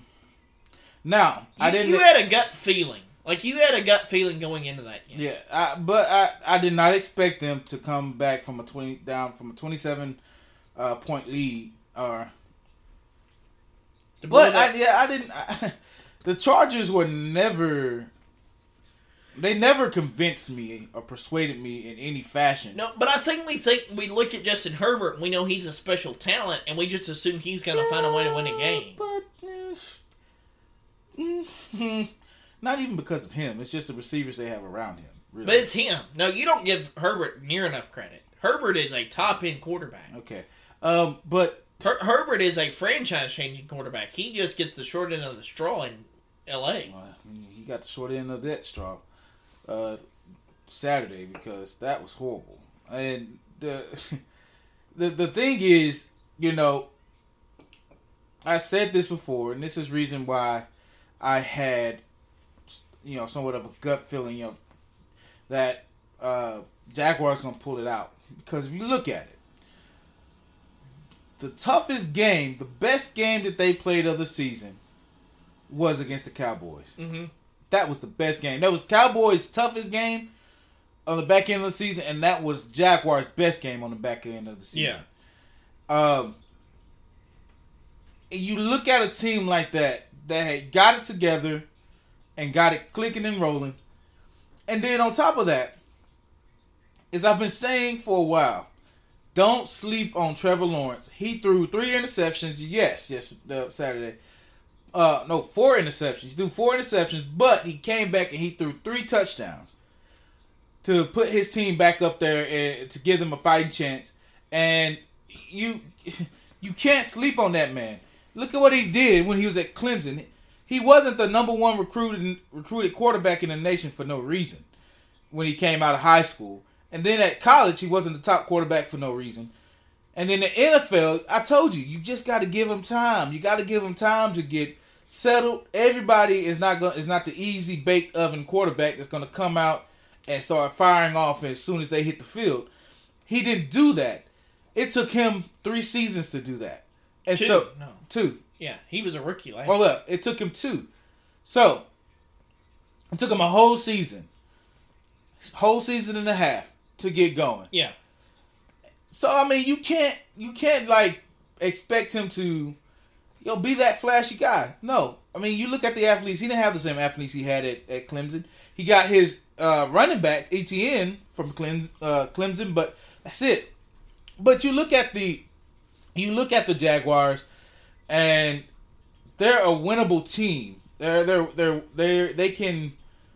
I'd say they could beat just about anybody. Well, now they're dangerous. We talked about that if they win that first game, now they're dangerous. Yeah. But you don't get the sense that Trevor Lawrence is done. Like, he is that guy. You watch him, and he always feels like, if I get the football, we can go win a game. I'm not afraid of the stage. I'm not, going to cower down. I feel like I can go win a game. But the other side of this, too, is the Urban Meyer effect. And here's what I mean by that. Now everybody's coming out of the woodwork saying, Urban Meyer this and Urban Meyer that. Whatever. We've talked about that ad nauseum. Not going to get into the nitty-gritty details of what did or didn't happen in Jacksonville. But this is going to affect coaches that get a chance. And this goes back to what I said about Lovie Smith and why one of the main reasons I believe that he lost his job in Houston is that they know that Chicago doesn't really want a quarterback. So they believe that Bryce Young's either going to fall at 2 or they're going to be able to trade up and get 1. So they really believe that they're getting Bryce Young. You have Urban Meyer, who is a defensive-minded head football coach. You brought him in. He drafted Trevor Lawrence. He drafted some other guys. And, he said, the reason I took this job is because Trevor Lawrence was available and I believe we could get him. And then he gets canned before the season's even up. And everybody blames him for Trevor Lawrence's lack of development up to this point. And credit to Doug Peterson, he is a great offensive-minded football coach for all he's done over there. But the results last year and this year with Trevor Lawrence sets the stage for defensive-minded head coaches to not have a chance with a team that's going to draft a top-end quarterback. Like, unless they're already established. Unless you're a Bill Belichick or a Pete Carroll, someone like that. But I'm talking about these coaches that are potentially going to get hired for a job. Do you really want to bring them in if you're going to draft a quarterback? And I think that really got spotlighted because you bring in an offensive-minded guy, and now all of a sudden everybody's saying, hey, this is the Trevor Lawrence that we expected last year, but he got held back. He wasn't put in a position to be successful. Now, they did some other things to make that team better. They improved the offensive line. They got a better run game this year to take some pressure off of him, all those things. But everybody goes back to Urban Meyer and the effect that he did or didn't have on Trevor Lawrence. And I think that affects, even this coaching cycle, who gets a job and who doesn't. Yeah. I don't... Like I said, the Jaguars, they're a dangerous team to watch out here in the second round. But I do say, as far as that goes with, the defensive-minded coaches having a chance I understand that, I understand that. I mean, but it all depends on what kind of identity you have as a team already. We said before, Houston and Lovie Smith was a bad deal from the get-go. They should have never put him in that position. And then you look at Urban Meyer, you get the sense that he thought that, okay, if I get Trevor Lawrence, then he's going to handle everything I need to be handled on offense. Yeah. And while I work the defense, make it as good as I can, and everything else will be handled on offense because I got Trevor Lawrence. Well, that wasn't the case. It fell apart at the hands of Trevor Lawrence because you didn't develop him as a quarterback like you should have as a head coach. And you didn't bring in a great offensive-minded guy to be your coordinator. No. Either. And so the offense and everything fell apart for him. And you don't want to Trevor Lawrence, the type of quarterback he was and is, should have never been put in that position. It'd been, like I said, it'd been better if he went to the Jets, if the Jets would have just, and we see that now, and this draft is the team that had the number 1 pick ended up losing it. And everybody was saying, oh, don't go to the Jets. You don't need to go to the Jets. But the Jets had a better offensive identity fit for Trevor Lawrence than the Jaguars did with Urban Meyer. And so it's good that he's, getting into it now. It's good, right? At the right time, he got into it. He got clicking. But if you don't allow Urban Meyer to do that, then Trevor Lawrence probably would have, and I say you can't stop winning or losing, but he probably ends up at the Jets. Everybody, he will say, okay, if I get a call from the Jets, I'm not going to take it. Probably would have been a mistake. I would have seen him with the Jets, and given the Jets offensive abilities, he would have been a great fit. But with Jacksonville right now, you look at it, it's a pretty balanced team that plays very good defense. It's a balanced team that can score, that can drive the field, and Trevor Lawrence with the football in his hand is dangerous. I mean, he can throw, he can run, and he can just pick you apart. And for the Chargers, man, I don't know. Let me interrupt with some breaking news. C.J. Stroud has officially declared for the NFL draft. Okay. So that ends, because there was some speculation Saturday, late Saturday, that there was a new NIL deal on the table that may keep him at Ohio State. Not going to happen. So that adds another quarterback to the mix. Yep. Well, that's good. That's good. But yeah, watch out for Jacksonville in the second round. Dangerous team. A team that we thought would be dangerous that suddenly didn't become dangerous is the Dolphins. The tool-less Dolphins did their best with Skylar Thompson, gave it their best go. They lose a heartbreaker, had every chance to knock Buffalo out, shock them at home, and they fell apart. In large part due to the fact that Skylar Thompson, you could tell he had the jitters, especially late in that game, had several delay of games, had to waste some timeouts, had a couple of false starts. I mean, just things late in the game that a quarterback can't do, especially in the playoffs, and being on the road and all of those things.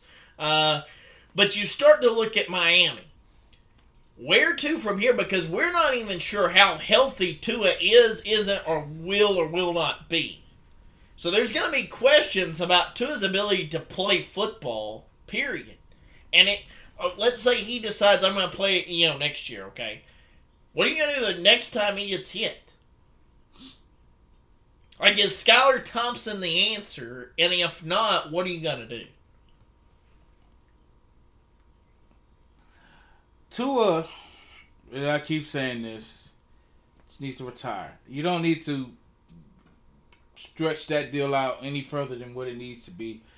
And you look at the situation that they have over there with the Dolphins. That organization is on thin ice as it is with Tua, because they didn't do something they should have done the first time, and the second time it almost could have been worse than what it should have been.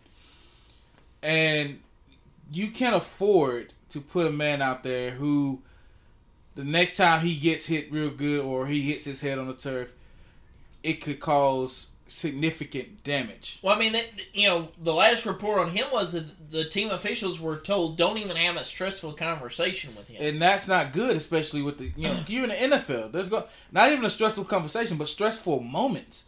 What will that do to him? And then, I mean, you look at just his personal life. I mean, how are you going to handle... You don't want to continue to put this man in a position where he can't handle day-to-day But things. You would get the sense that his family would tell him, listen, for your health, like, you're going to have to stop. You're going to have to walk away from it. Because who knows? I mean, you just don't know. But with Tua, you don't want to do that. And, But strictly from a football perspective,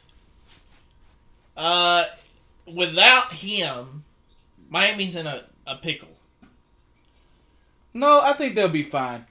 It's because you look at what they did yesterday. They almost beat the Bills, who's the number one seed, but it was a top. Yeah, but you get the feeling that was lightning in a bottle. That over a 17, 18 game schedule. Yeah, but you don't know that's not sustainable. Yeah, but you don't. Okay. What they did yesterday is not sustainable. They caught lightning in a bottle punched Buffalo in the mouth. Okay. And Buffalo almost stumbled. I think that if he's not going to be back, from a football perspective, you've got to go get... You either need to further develop Skylar Thompson and go all in on his development, or you need to go get That's a guy. the only choice that they have. Well, Tom Brady's being thrown around that he would still be interested. Okay. Tom Brady. All right. Which we're going to talk about him in a minute. Okay. Tom and okay. But the Dolphins, they might as well just prepare. Just prepare for it. Because Well, I agree, but I wonder what that's going to be an interesting thing to me, is what does that preparation for life without Tua look like? Do you go all in on Skyler and put somebody in behind him, or do you say, you know what, we've got to do something different here? I think they'll be all right. I mean, yeah, that takes a lot of bite out of that offense. It does. I mean, it's just like the Eagles without Jalen Hurts. Yeah. You know? But I think and you've got Tyreek Hill. That's the other thing. These teams bring in these receivers and then have all these quarterback woes. You look at, Devontae Adams stuck over in Las Vegas. Like, who's your quarterback going to be? And that's why if I'm these receivers, before I go demanding trades or anything like, or contracts or whatever, I ask myself, who do I want to play with? Like, and I'm going to look at these situations, and if you're Tyreek Hill and you're looking around, really, Skylar Thompson? Like, I thought I was getting Tua, or I thought I was getting Tom Brady, or I thought, you're not going to be satisfied unless you're with a quarterback who can get you the football consistently and put you in a position to go win a championship. Which, I mean, I'm not saying he can or he can't, but yesterday you saw spurts where it looked like Skylar Thompson had no business, running that offense. Where it just kind of completely fell apart in some crucial spots where all you got to do is go get the first down, and he didn't have that ability, to lead them down the field. You didn't get the feeling with him that you even get with Bryce Young in Alabama, where he's got a minute and a half left, he's going to win the game. Right. You feel that way with Josh Allen. You feel that way with Patrick Mahomes, Joe Burrow.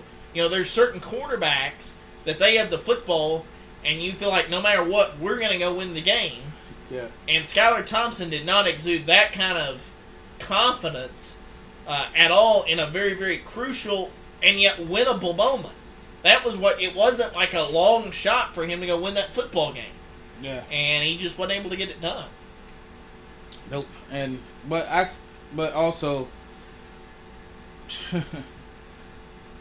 the Bills really held on tightly to that rope.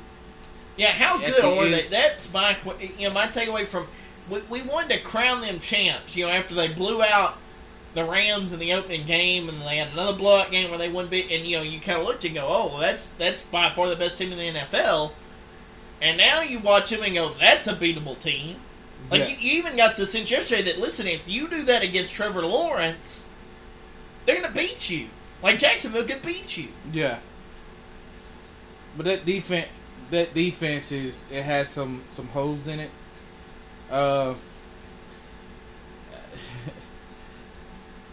That, and you gotta with their offense.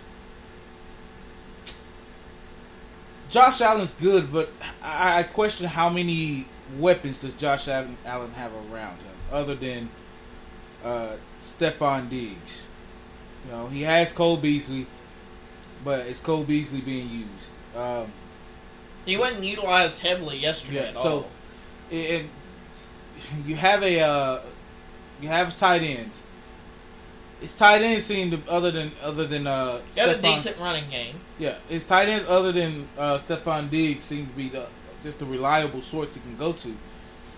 But it's not a up-tempo offense. It's a managing offense. It's not an up-tempo offense. You're not going to see them just sprinting down the field. Not at this point.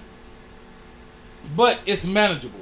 If you can play a good defense against Trevor Lawrence and the Jaguars, then you got that game in the basket. I mean, it's going to be handed to you. But if your defense continues to sell allow Trevor Lawrence to get in open space and run or catch a receiver across the middle. If you don't tighten up, they're going to pick you. Trevor Lawrence is going to pick you apart. And the same thing with Patrick Mahomes. I mean, if you meet them later on the play, I mean, you just look and you go, man, that this is a team that everybody expected to be the guy, the team in the AFC, and now all of a sudden they've got some questions to answer in the playoffs. Yeah, and this is the thing about it. This is not the time of year that you want your team digressing. Right, and it seems to be the case because with Buffalo. You don't get questions like this. Like, okay, are they that team? You don't get questions like that till mid-season. Yeah, you're getting questions. We're asking questions like this, and it's in the playoffs. I mean, this is win or go home. And this was a home game. Yeah, I mean, you had them in Buffalo. You had Miami coming to Buffalo without Tua, and you almost lose that ball game. Yeah, but it's the fact that we're asking these questions, not just about the Bills, but the other teams that we've talked about, and the teams that we're going to talk about here in a minute. But it's the fact that we have talked about these teams and we've asked these questions now, because this is win or go home. Yeah. It's playoffs. There's no we got another week coming up. No, this is like all or nothing. You shouldn't be asking questions like that right now. These are questions that should have been asked and answered and figured out in mid-season. But other than that, the Bills just got to work on playing good defense. Play their ball. Josh Allen, he has reliable targets, but just play and a good run game, a decent run game at least. Just play your game, But defense just got to tighten up. And I think that's been the key that was the key all weekend, is that defenses were just not, they were getting carved. Yeah. By bad, that teams that were presumably bad, low seed teams. Yeah. Which, another game that happened that should have never happened with the Chargers, because with Jacksonville being a low seed, but well, I think that we're starting to see that in today's NFL, seeding is not as important as it once was. Yeah. There's just too much parity now in the NFL that anybody on any given week can go out there and beat you, period. Yeah. But, that, talking about that, and this is, another team that another team that played yesterday that lost was the Vikings. The frauds. The frauds of the NFL. I watched that game last night thinking New York is going to beat them. If they could, honestly, if New York could have gotten to the position where they could have scored one more time. No, let's see. What was the score? 31. 34-31? Yeah. I think no. No. It was 31-24, I think. That sounds right. I'm checking that. Yeah, it was 31-24. Yeah. Because if they could have gotten a position to even get a field goal, that's a 2-possession game. And at that point, the way their defense was playing, Vikings weren't coming back. No. And, you look at the mistake that Darius Slayton had late in the game where, he drops the wide open pass. Mm-hmm. They get that first game. They keep the ball. First down. They keep the ball. That's game. Yeah. But he drops that pass. And then you're thinking, okay, that may be it. But I never got the sense that the Vikings were coming back, that they were going to score. Kirk Cousins is not the kind of quarterback that you think, oh, well, you don't want to give him the ball back. No. Like, nobody really cares. But if he gets the ball, we're going to go stop him. Yeah, and that's what I had been saying all season. I said, okay, that's why I said that they were fraudulent, is because we've seen, as Kirk Cousins played, when he was with what used to be the Redskins, when he was in Washington, and they kept franchise tagging. Well, there's a reason why they did that. Because Kirk Cousins wasn't the quarterback. He wasn't that guy for them. I mean, I don't know how many times Dallas defense tagged him and picked him off. And I'm not talking some of Dallas' best defense. Yeah, we're talking about defenses that traditionally got carved. Yeah. That picked him off and got to him and constantly. That's why I was never sold on Kirk Cousins. And as the Vikings, you shouldn't be either. To be honest, you shouldn't be either. He wasn't even able to get the ball to his guys consistently at the end of the game. He didn't throw it. You didn't throw it to Justin Jefferson. You didn't get it to him at the right time, which caused him to go out of bounds, to be stopped right there for the game ender to end the game. And then on top of that, you're throwing these little short out route passes that's not getting you first down. That's not getting you down the field. And one of the things about it is when you look at Kirk Cousins, under pressure, he's either going to get sacked, he's going to throw it away, or he's going to throw an interception. He's not someone you can count on when he's under pressure. He's just not. And this is why I say they're a fraudulent team. When he had a chance late in that game. Yeah, he did. And, but like I said, I never got the sense that they were going to, go down and score on the Giants to even tie it up or win it. I never did. And Giants picked that defense apart. They did. But we talk about Jacksonville being a dangerous team in the AFC. To me, AFC, the Giants are. The Giants are. They, I said the same thing about. If they win that first game, look out. That's a team that could be dangerous. But here's the beautiful part about it. I won't say beautiful, but here's the strangest thing about it. So they got their last game against the Eagles. Yeah. And didn't play their starters. No, they didn't play their starters. They lose 22-16. That's only a score. Yep. You go down to score and you beat them 23-22. Without their starters. Now, next week, they have the Eagles. Because they beat the Vikings. If the Vikings would have won, Vikings were going on to San Francisco. And Dallas was going to the Eagles. If Dallas wins tonight against the Bucs.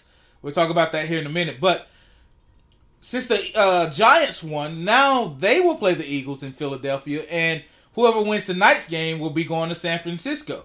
So, with that happening, and Giants been playing all their starters this time, I'm looking at a different outcome against the Eagles because I'm not sold on Jalen Hurts' shoulder. Now, maybe it's healed up just a little bit more, but that's a very significant injury to his throwing arm, and it affects it a whole lot. So, he didn't do a lot against them the last game. So, I'm not really expecting him to do a lot this game. But if Giants' defense, that defense that played the Vikings, shows up against the Eagles, and that offense as well, then, man, the Eagles got a fight on their hands. That'll definitely be a matchup that we'll talk about throughout the week because that's interesting. Yeah. That's a great matchup. We'll talk about Daboll, just how he got that offense going, and how he got Daniel Jones. I mean, there was some questionable plays late in the game, but Daniel Jones just picked that defense apart. Danny Dimes, baby. I mean, all of a sudden, but then it goes back to Jason Garrett.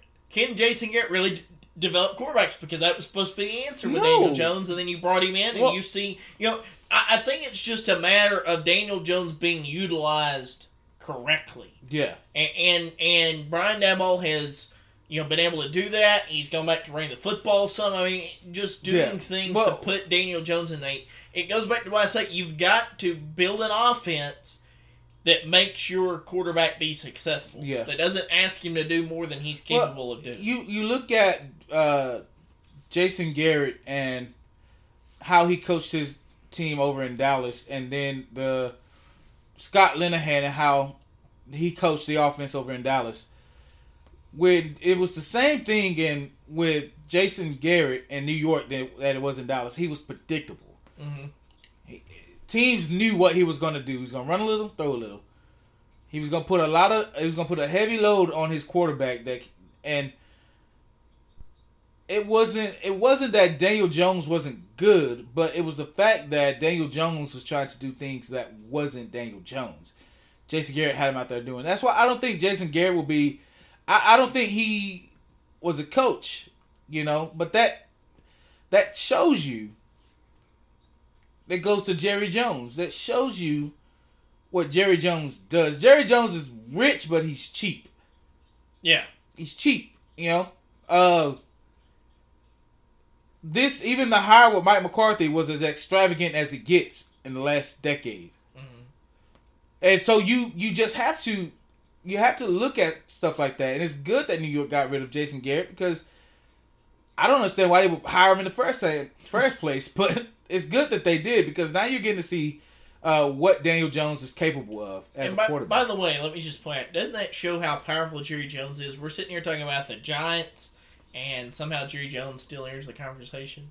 Yeah. Like, really, though, you think about that, that shows just the breadth of his control over the entire NFL. And then the nightcap last night, Bengals, Baltimore. Baltimore, of course, playing without Lamar Jackson. I want to get to that in just a second. Baltimore fumbles the ball, gets it, 4th and goal, fumbles the ball, runs to quarterback keep. And, J.K. Dobbins comes out and says, hey, listen, just feed me the ball. You shouldn't have put your quarterback in that position. Yeah. Questionable decision there by John Harbaugh to put Tyler Huntley in that situation because it's not Lamar Jackson. You're not running his big body up in there. So that was a questionable decision. But then if you're Cincinnati, hey, you hung on. Now you just, take a deep breath and you move on because at this point, you're the favorite. You're the favorite out of the AFC. You've kind of survived your close game, and every team kind of faces that in the playoffs. But you survived and you advance. But if you're Baltimore, so Sean Payton said prior to the game that he believes that Lamar Jackson is gone. That if he's Lamar Jackson, let's see, I don't want to misquote him here. Let's see. Fox Sports analyst, former New Orleans Saints head coach Sean Payton dropped something of a bombshell yesterday, saying he doesn't see Lamar Jackson returning to the Baltimore Ravens. He says, quote, I'm hearing rumblings from a handful of folks there that there are teammates who feel like his process has been slower than expected. I just don't like it. The team is more important right now than you. We appreciate the information on your injury status. You're not playing. I get it. I don't see this player back in Baltimore next year. I think he'll end up with another club. And this comes after, he took some heat. He's the one that came out and told, about the injury and said, hey, my knee's not stable. It's a grade 2, borderline grade 3 strain of the PCL. I'm not going to be able to play. So the team took exception to the fact that he, went out there on his own and released that kind of information. And then there was a report yesterday he didn't even travel with the team to the game. So a lot of questions. You get the sense he doesn't want to be there. They rubbed him the wrong way over something. Maybe it's the fact that he's saying, listen, now this has happened and you never gave me the contract that I tried to get. And then from the team's perspective, that they're looking at this going, well, this is exactly why we didn't want to pay you. This is exactly why we didn't give you that contract. And so his attitude at this point is, I'm going to try and get out in front of this and explain why I'm not going to play in the biggest game of the season. Okay. And then I'm not going to travel with the football team. Okay, but you look at, we talked about this once again. What team is looking for a quarterback like Lamar Jackson? Nobody. Nobody's looking for that. If all you can do is run, nobody's looking for that. We want to use our whole offense, not just one guy. And so you look at, that's the only place he can be right now.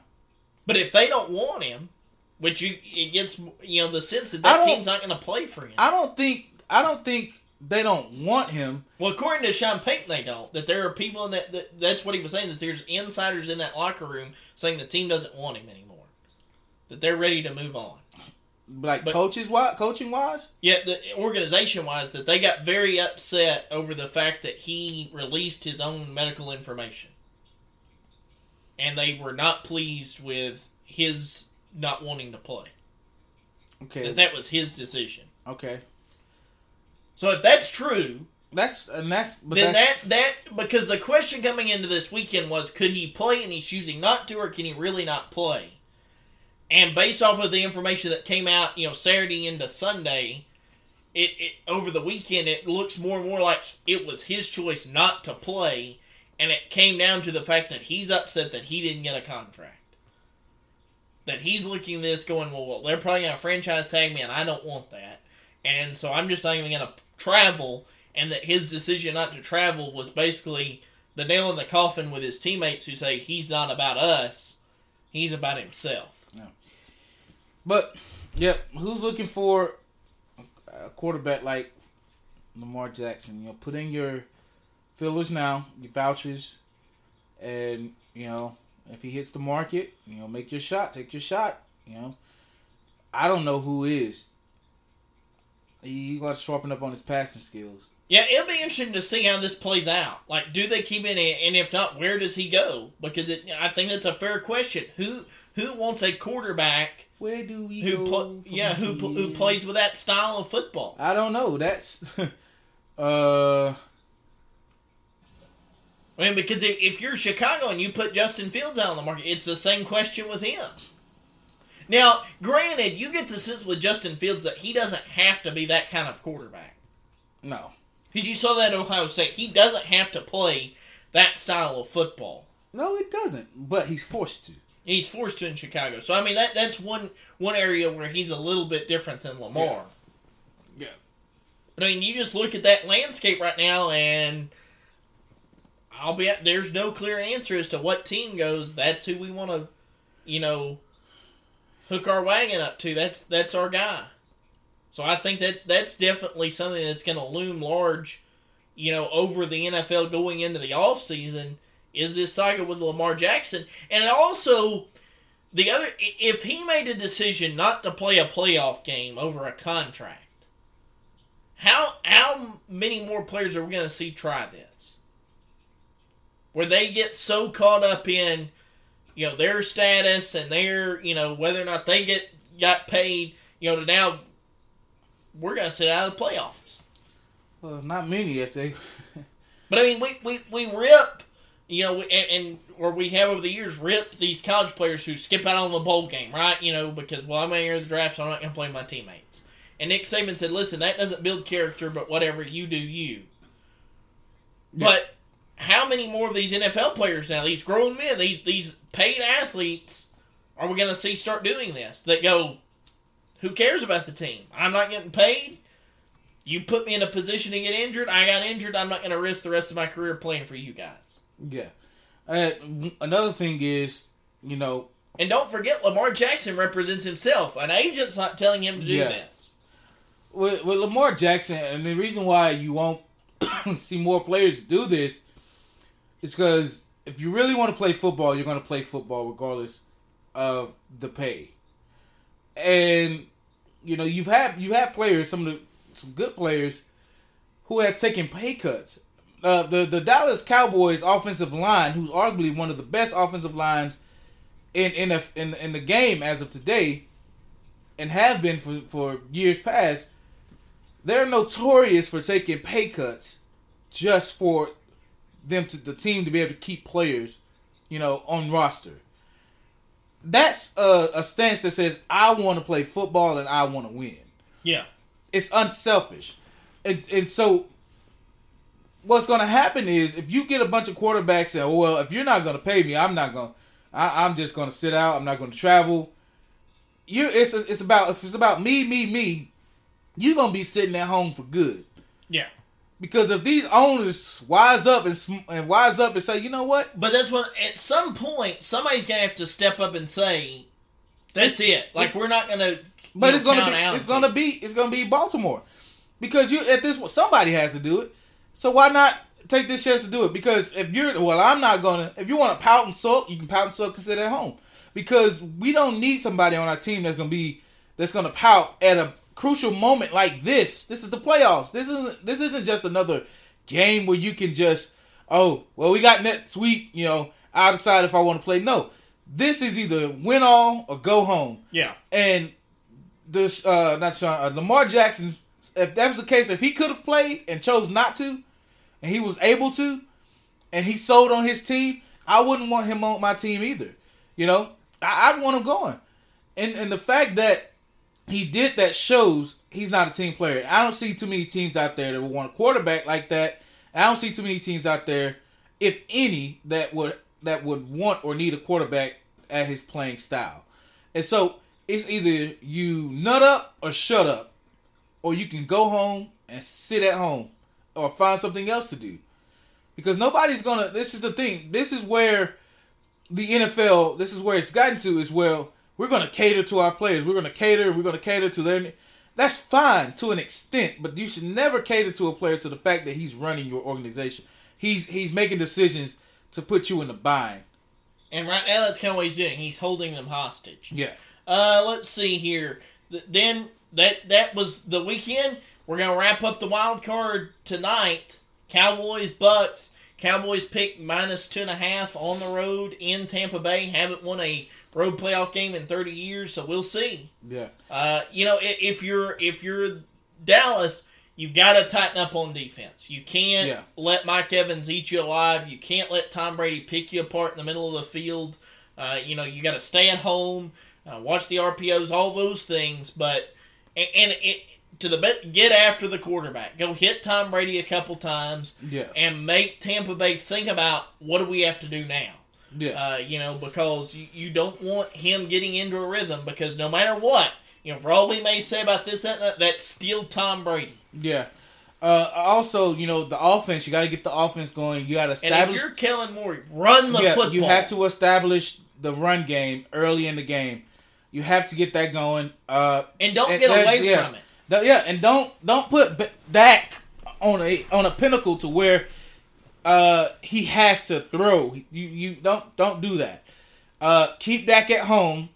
Let Dak do what Dak do, and not get too fancy with it.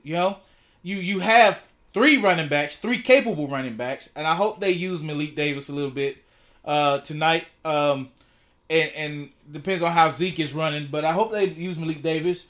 But that run game is going to be crucial. Even get fancy with it in the back. But Kellen Moore, you got these plays, man. Get fancy with it just a little bit. Run some jet sweeps. Run some reverses with. You got the number one return man in the game. You put Turpin out there, man. Yeah, get your playmakers out in space. Tony Pollard.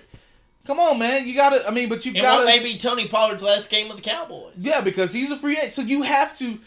All in all, with the Dallas Cowboys, because they came into the season saying, they didn't want another year where their career was, a wasted career, or, a wasted year of their career. You have to make it worthwhile for these guys. You have to put them in positions to win. And everybody at this point, regardless of what Jerry Jones may be saying, everybody's career tonight sits on how well you play and if you get this win. I don't care if it's ugly. Get the win. Mm-hmm. Regroup for the next week and go at it. But get the win tonight. And it could be your last game with Dan Quinn. Yeah. Mike McCarthy's job still could very well be on the line tonight. For me, the Cowboys situation, this is more about the off-the-field things than it is the on-the-field. Like the off-the-field things that could occur if you lose this ball game tonight are overshadowing what would happen if you would win. If you're Tampa Bay, you're really and truly, if you're Tampa Bay, you're playing with house money. Like, you were under 500. You're playing with house money. Everybody assumes that Tom Brady's probably going somewhere else, that he's not going to stay in Tampa Bay. Mm-hmm. You're playing with house money. If you win, that's great, and if not, okay. Yeah. Because it was such a turbulent off season for you anyways. You're playing with house money, and yes, you're down. You're 2.5-point underdogs at home, but you could punch Dallas in the mouth and beat them, and then go play next weekend. So we'll see. But a lot. Just a lot riding on this Dallas game tonight as far as the future of that franchise, in my opinion. Yeah, and NFL knew what they were doing when they put this as a standalone game. They did. That was a great move, a brilliant move on the business end. Yeah, already before this game was even played, it's the top selling game of the playoffs. Yeah, it'd probably be the most watched game of the season. Yeah, a lot on, and we're every show's talking about it, not just because it's a standalone game, but because it's the Dallas Cowboys and it's Tom Brady. And a story that from baseball, I want to, as we're kind of wrapping up the show, do want to make mention of this, is that Trevor Bauer was released by the Los Angeles Dodgers. We talked about the fact that he had been reinstated, of course, following the sexual assault allegations leveled against him. There were no criminal charges filed. He received the longest suspension in professional sports history that then got overturned by an arbitrator. So he is an unrestricted free agent. He can sign, he can play, all of those things. But the market's cold. Nobody's calling. Yeah. And I think the big thing, this is the Deshaun Watson effect. Yeah. On professional sport. That's why I was going to... I asked the question, was it the right decision that they made? Because if there was no evidence, why on earth did they... I mean, if it was overturned, I think it's more of a... I don't think, I know. It's more of a PR move. We don't want this... Even if it's not true, we don't want this stain on our organization. And it's not bad. I mean, that's the danger with these athletes, is that when you get in situations like this, it hinges your career, of course, and you just got to be careful who you deal with off the field, off the court, or whatever. You had to be careful who you deal with. Well, if you're these organizations, what are we? And we may be past the point. We may never get back to the point where it's about what you do on the field. No, it's everybody. I think we're at that point where it's always going to be thrown in there what you do off the field. Yeah, but somebody's going to say, I mean, if the players got to step up as a whole and say, listen, stay out of our personal business. You know, I get that this was a sexual assault case. Of course, that affects the team. But if it comes back, just like Ezekiel Elliott, if it comes back and it's not true, stop digging into it. Well, leave it be. And where it's different than Deshaun Watson, with Deshaun Watson, there's still a deposition. Like there are still allegations. There's still unanswered questions. From Trevor Bauer's point of view, I mean, everything's been settled as far as, you know, that lady's not happy with the outcome, but it is what it is. You know, you had a court review it, say that's not enough. They threw it out and they moved on. And that was kind of the end of it, outside of, you know, Major League Baseball stepping in and saying, well, we still find you in violation of our, you know, policy on this issue, so we're going to go ahead and suspend you. But, I mean, just the fact that Trevor Bauer is a middle to top end of the rotation type of arm. He's got a great fastball, good breaking ball, very competitive. You know, he could be a great addition for some of these teams. The Texas Rangers, you know, would be able to add him. Houston Astros. I mean, there's a list of teams out there that could truly benefit from him.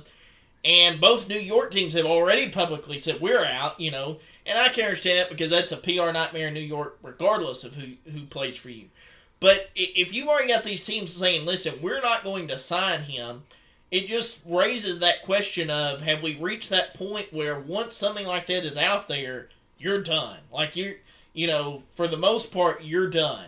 Will Deshaun Watson be the last guy to continue playing after an allegation like this? Because all of the things that have come with that for Cleveland, you know, seems to have caused other teams to shy away from anybody that is even, you know, kind of in that conversation.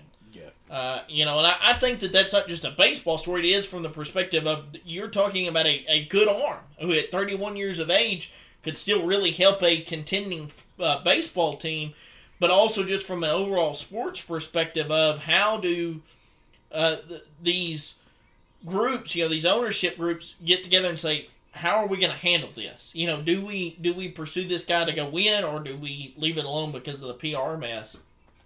And I think that's going to be interesting, you know, to follow for him.